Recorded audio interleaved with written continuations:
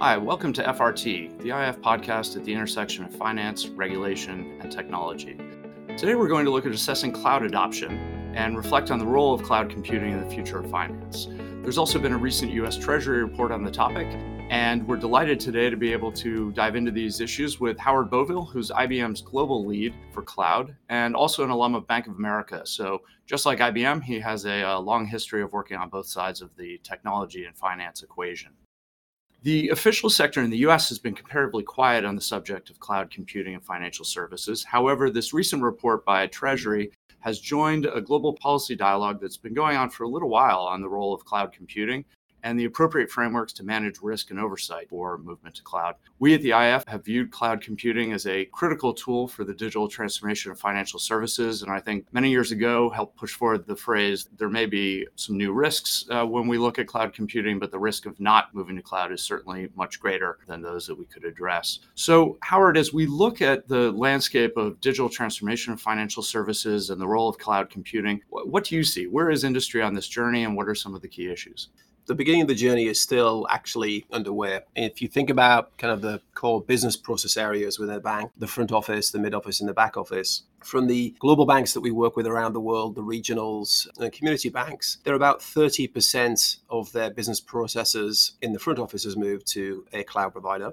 But in the mid office and the back office space, it's less than 5%. And that's not surprising given the appropriate reticence of this industry to innovate, typically a fast follower as opposed to an early adopter, and that's entirely appropriate. And the mission critical business processes that sit within the mid office and back office require further consideration. And cloud in and of itself is still a relatively nascent technology. AWS has been around for 14 years, but they built a platform for developers and therefore reduced the moats of somebody with an idea being able to spin up a business. That business model is very different to what you need in financial services. Azure come from it with a different perspective in terms of how they think about their productivity tools. And they absolutely do have enterprise thinking, but in the less mission critical front office space. The approach that IBM has been thinking deeply about, as we have for decades, is how we support and lend the innovation in a control fashion to these mid-office and back-office business processes.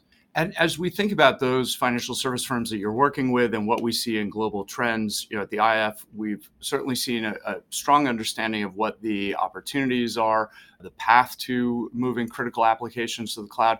But as you said, there has been some reticence. And I think, sometimes we wonder if maybe the top of the house at the financial institution and the regulator sort of see that common path. But when you get to an individual examiner or somebody who is, responsible for a business and a financial institution, those risk adverse instincts that have been built up in financial services for very good reasons for a very long time can sometimes kick in. And those are, some of the constraints that we see and why we focused on engagement with the public sector, helping them really understand the issues. And I know that's something that your institution and certainly all of the different financial institutions that you work with have been focused on. How do you see driving that conversation about adoption? You're completely correct. It's a number of levels. One of which is education of all different constituents, whether it's regulators, whether it's third line internal audit, second line operational risk, or the first line practitioners, because people only hear and execute upon what they understand, and therefore getting that level of comprehension as to what the risk is. And if you understand that risk, you can then take the appropriate risk posture with the mitigating controls to move forward.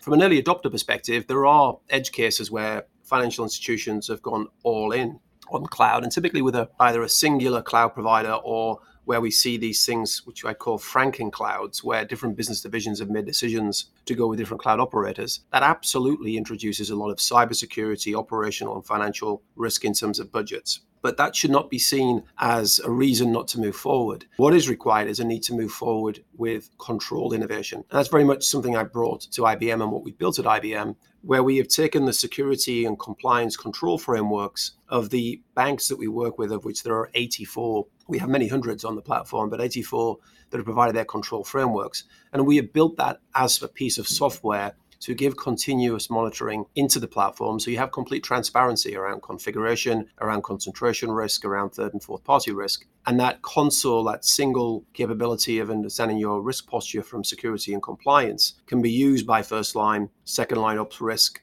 third line internal audit, and also supervisory bodies. And what we found with this platform that we have built is when you're working as one bank with 83 other banks, you start to actually have a more wholesome debate in terms of what the risks are and how you mitigate them. And that's really moved forward as we've seen the amount of digital transformation that's now taking place because of those capabilities that we actually put into the platform.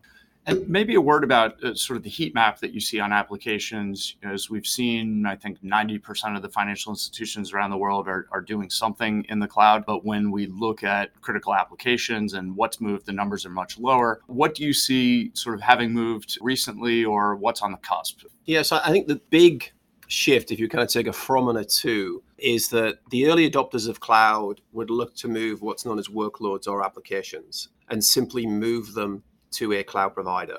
And that gets you nowhere in terms of any business value that you're deriving. It just simply moves that you can move the easier workloads, and that's very often why it's front office workloads, to the cloud. That was the kind of the beginning position.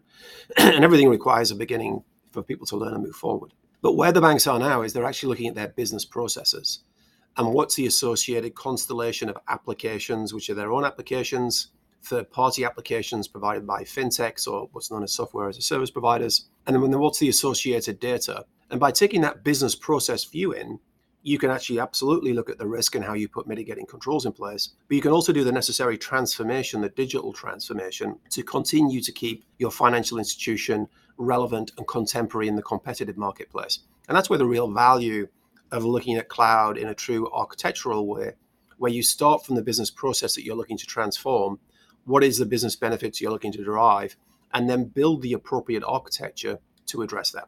And what I heard in the background music that you've just described there of looking at the value and transformation, it's not just, I think the early narrative was very much focused on efficiencies and efficiency gains by moving to cloud. And now, again, I heard a little bit more about the overall value, the role in a digitized economy, and the future position of the firm. Talk about that driver maybe for just a quick second. What's the value that financials are looking for in the cloud? Yeah, I mean, the real simple point I put across on this is that in any institution, you put in place a business process to deliver a frictionless and convenience experience, whether it's to internal employees or to customers. But through the very nature of how you put those processes together, which is a combination of people, applications, and data sets, they start to atrophy and calcify over time and therefore become less competitive. They are more burdensome. They cause issues for people internally to do workarounds, which then adds cost.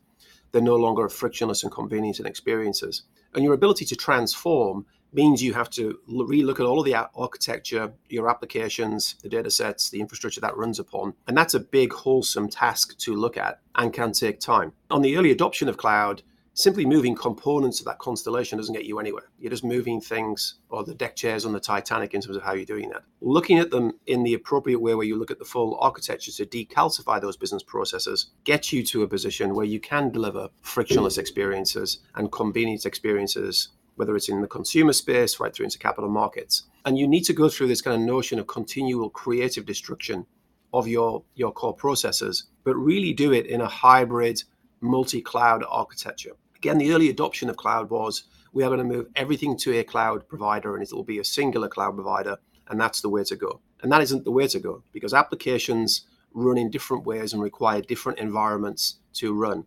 And therefore, not all cloud providers can provide everything in their shop, with the exception of IBM. And why do I say that? I say that because we provide the silicon of x86 to run on, provide power, which many financial systems run on. We have the mainframe, and then we also have quantum computing. But despite joking there, we also have the humility to understand that actually cloud providers innovate in different ways. And therefore, we are a true multi-cloud provider, and we work through the architectures as to what you can do with Azure, AWS, and all the cloud providers, because every cloud provider comes at problems in a different way, and you do not want to be locked out of that innovation. There's this whole notion of vendor lock-in. I think more about it in terms of, I don't want to be locked into the innovation stream of one company. I want to be able to take the innovation of many companies. And therefore, building that right architecture allows you to get the innovation of AWS, Azure, IBM, and all the other cloud service providers, and what they do that can continue to improve the quality of your business processes. And that message about not being locked out of the innovation stream and the power of what cloud has unleashed for scalable applications, resiliency, that's been an important message for us, particularly in the public sector, where I think a lot of regulators look at the cloud, complex new issue for them to come up to speed on. And I thought we'd pivot a little bit here and go to the US Treasury Report. So US is an important and home jurisdiction for a lot of cloud service providers, but it has been one of the financial markets where there hasn't been a lot of clear articulation from the public sector of their view on cloud. And this Treasury Report really fills that void that's been there for a while. And it was a holistic report. They did a strong stock take of what they saw, the drivers for cloud, different models. You were, deeply involved in their, work on this topic. What stood out for you from the report? The level of consultation with all key stakeholders, IBM, but all the other cloud providers, and also with banks and bodies such as your own, is evidenced in the quality of the document. It really helps encapsulate how you should think with the risks associated with cloud in a way that if you're a practitioner, you can then understand how to actually explain that to the various control functions you have internally and regulatory bodies. The problem, and the reason why we've lent in very heavily to the consultation of this area, is a problem that we've understood for quite some time, in that getting to the innovation is important in financial services, but you have to do so in a controlled way that meets the needs from a cybersecurity and all of the laws, rules, and regulations that exist around the world. And what I could see when I was in my old role at Bank of America working with the cloud providers is they provide general purpose clouds where there is a shared responsibility model, and is your responsibility as the financial institution to build in the controls. And it's almost like buying a car and then you are responsible for putting the airbags, the crumple zones, the seatbelts in, which makes no sense. So the thesis and the thing that we have built here at IBM is we built a capability called the Security and Compliance Center that takes all of the cybersecurity requirements from the regulators in all of the jurisdictions around the world, have turned that into software so that when you land on the IBM cloud, you get those controls and you actually can show that you're in control adherence. But there are two other things I'd mention as well, which is we also do that for third and fourth party risk. So if you consume a fintech service from the IBM Cloud for Financial Services, that fintech also inherits all of those controls. Those controls are being built not by IBM, but by the actual community that I referenced earlier, the 83 banks, which is growing by around 5 to 10 every month, putting their control frameworks in place. So you are getting the wisdom of the crowds in terms of all of the top CISOs, chief risk officers, top chief information officers around the world in that platform, which is also the benefit of cloud. If you are a community bank, you're getting the intellect and the quality of the teams that are at JP Morgan and Goldman Sachs and at BNP Paribas and Bradesco, MUFG, all of the member banks that we have. But the final point is that our philosophy at IBM is that the world will be hybrid, multi-cloud.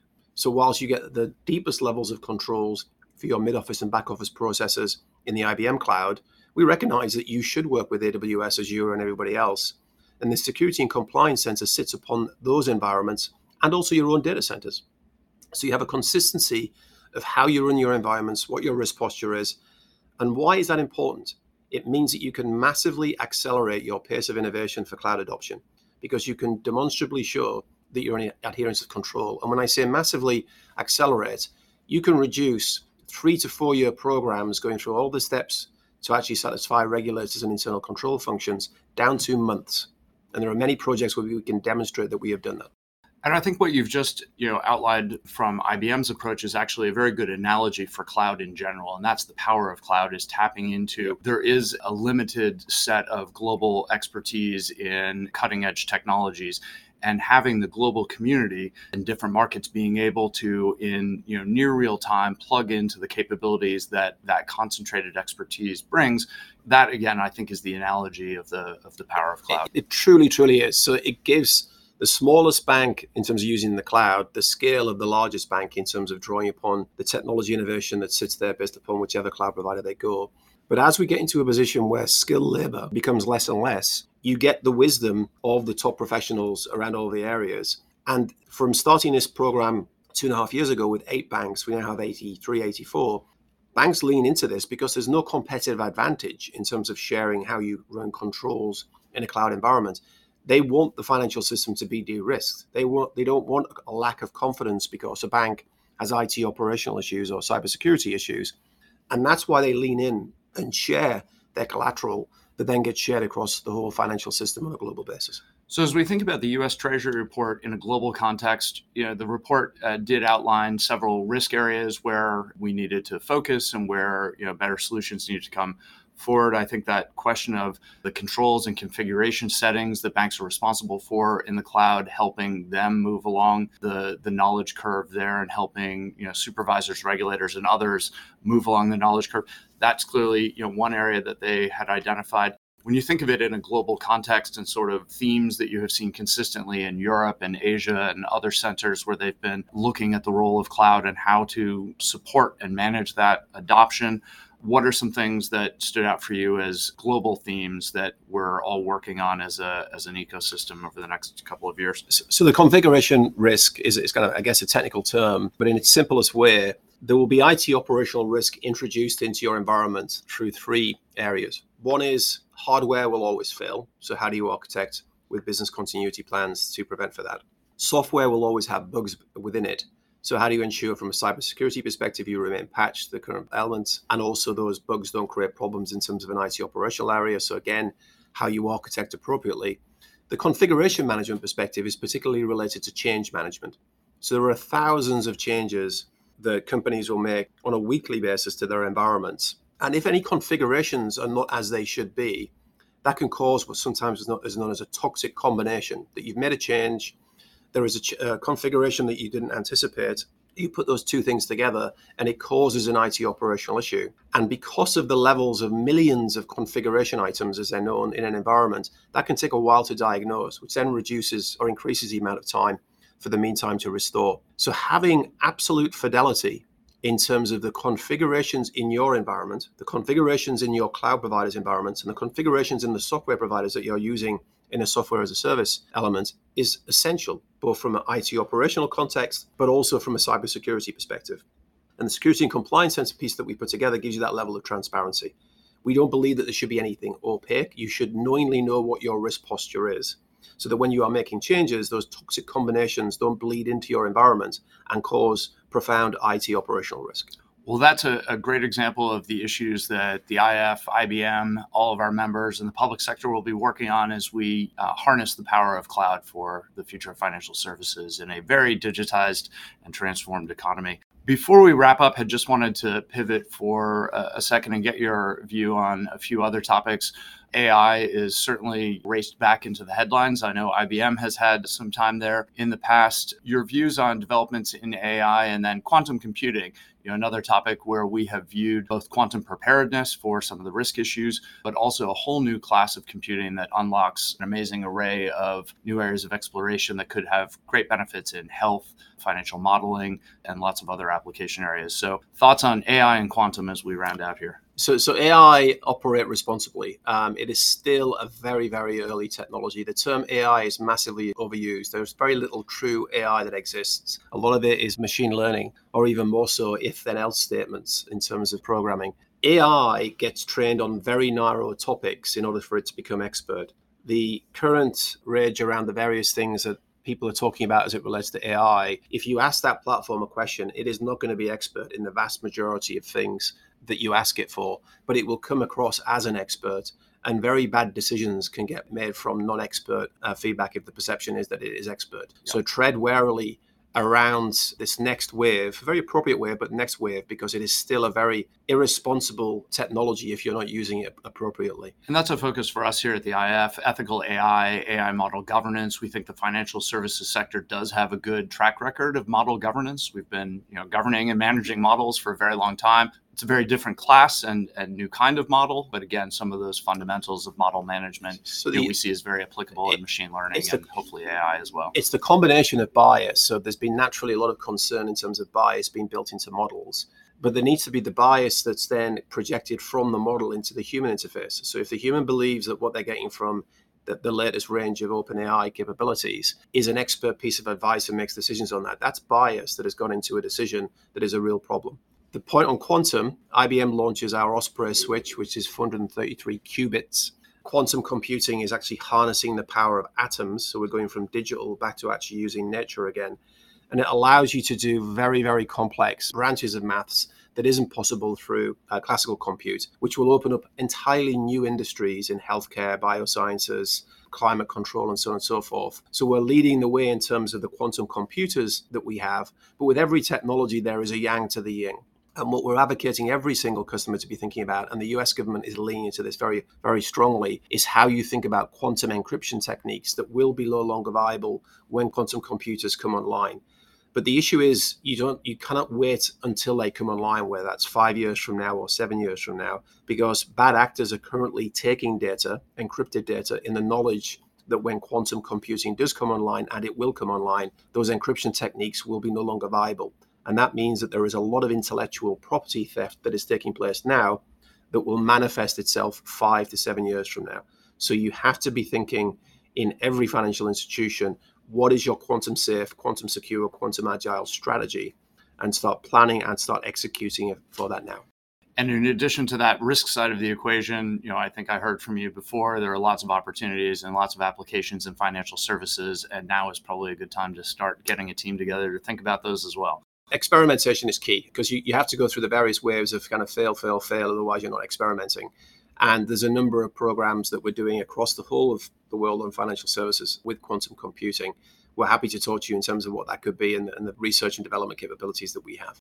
Well, Howard, thanks so much for spending some time with us today. And thank you for tuning into another episode of FRT. Reminder, you can always find episodes of FRT wherever you find your podcasts.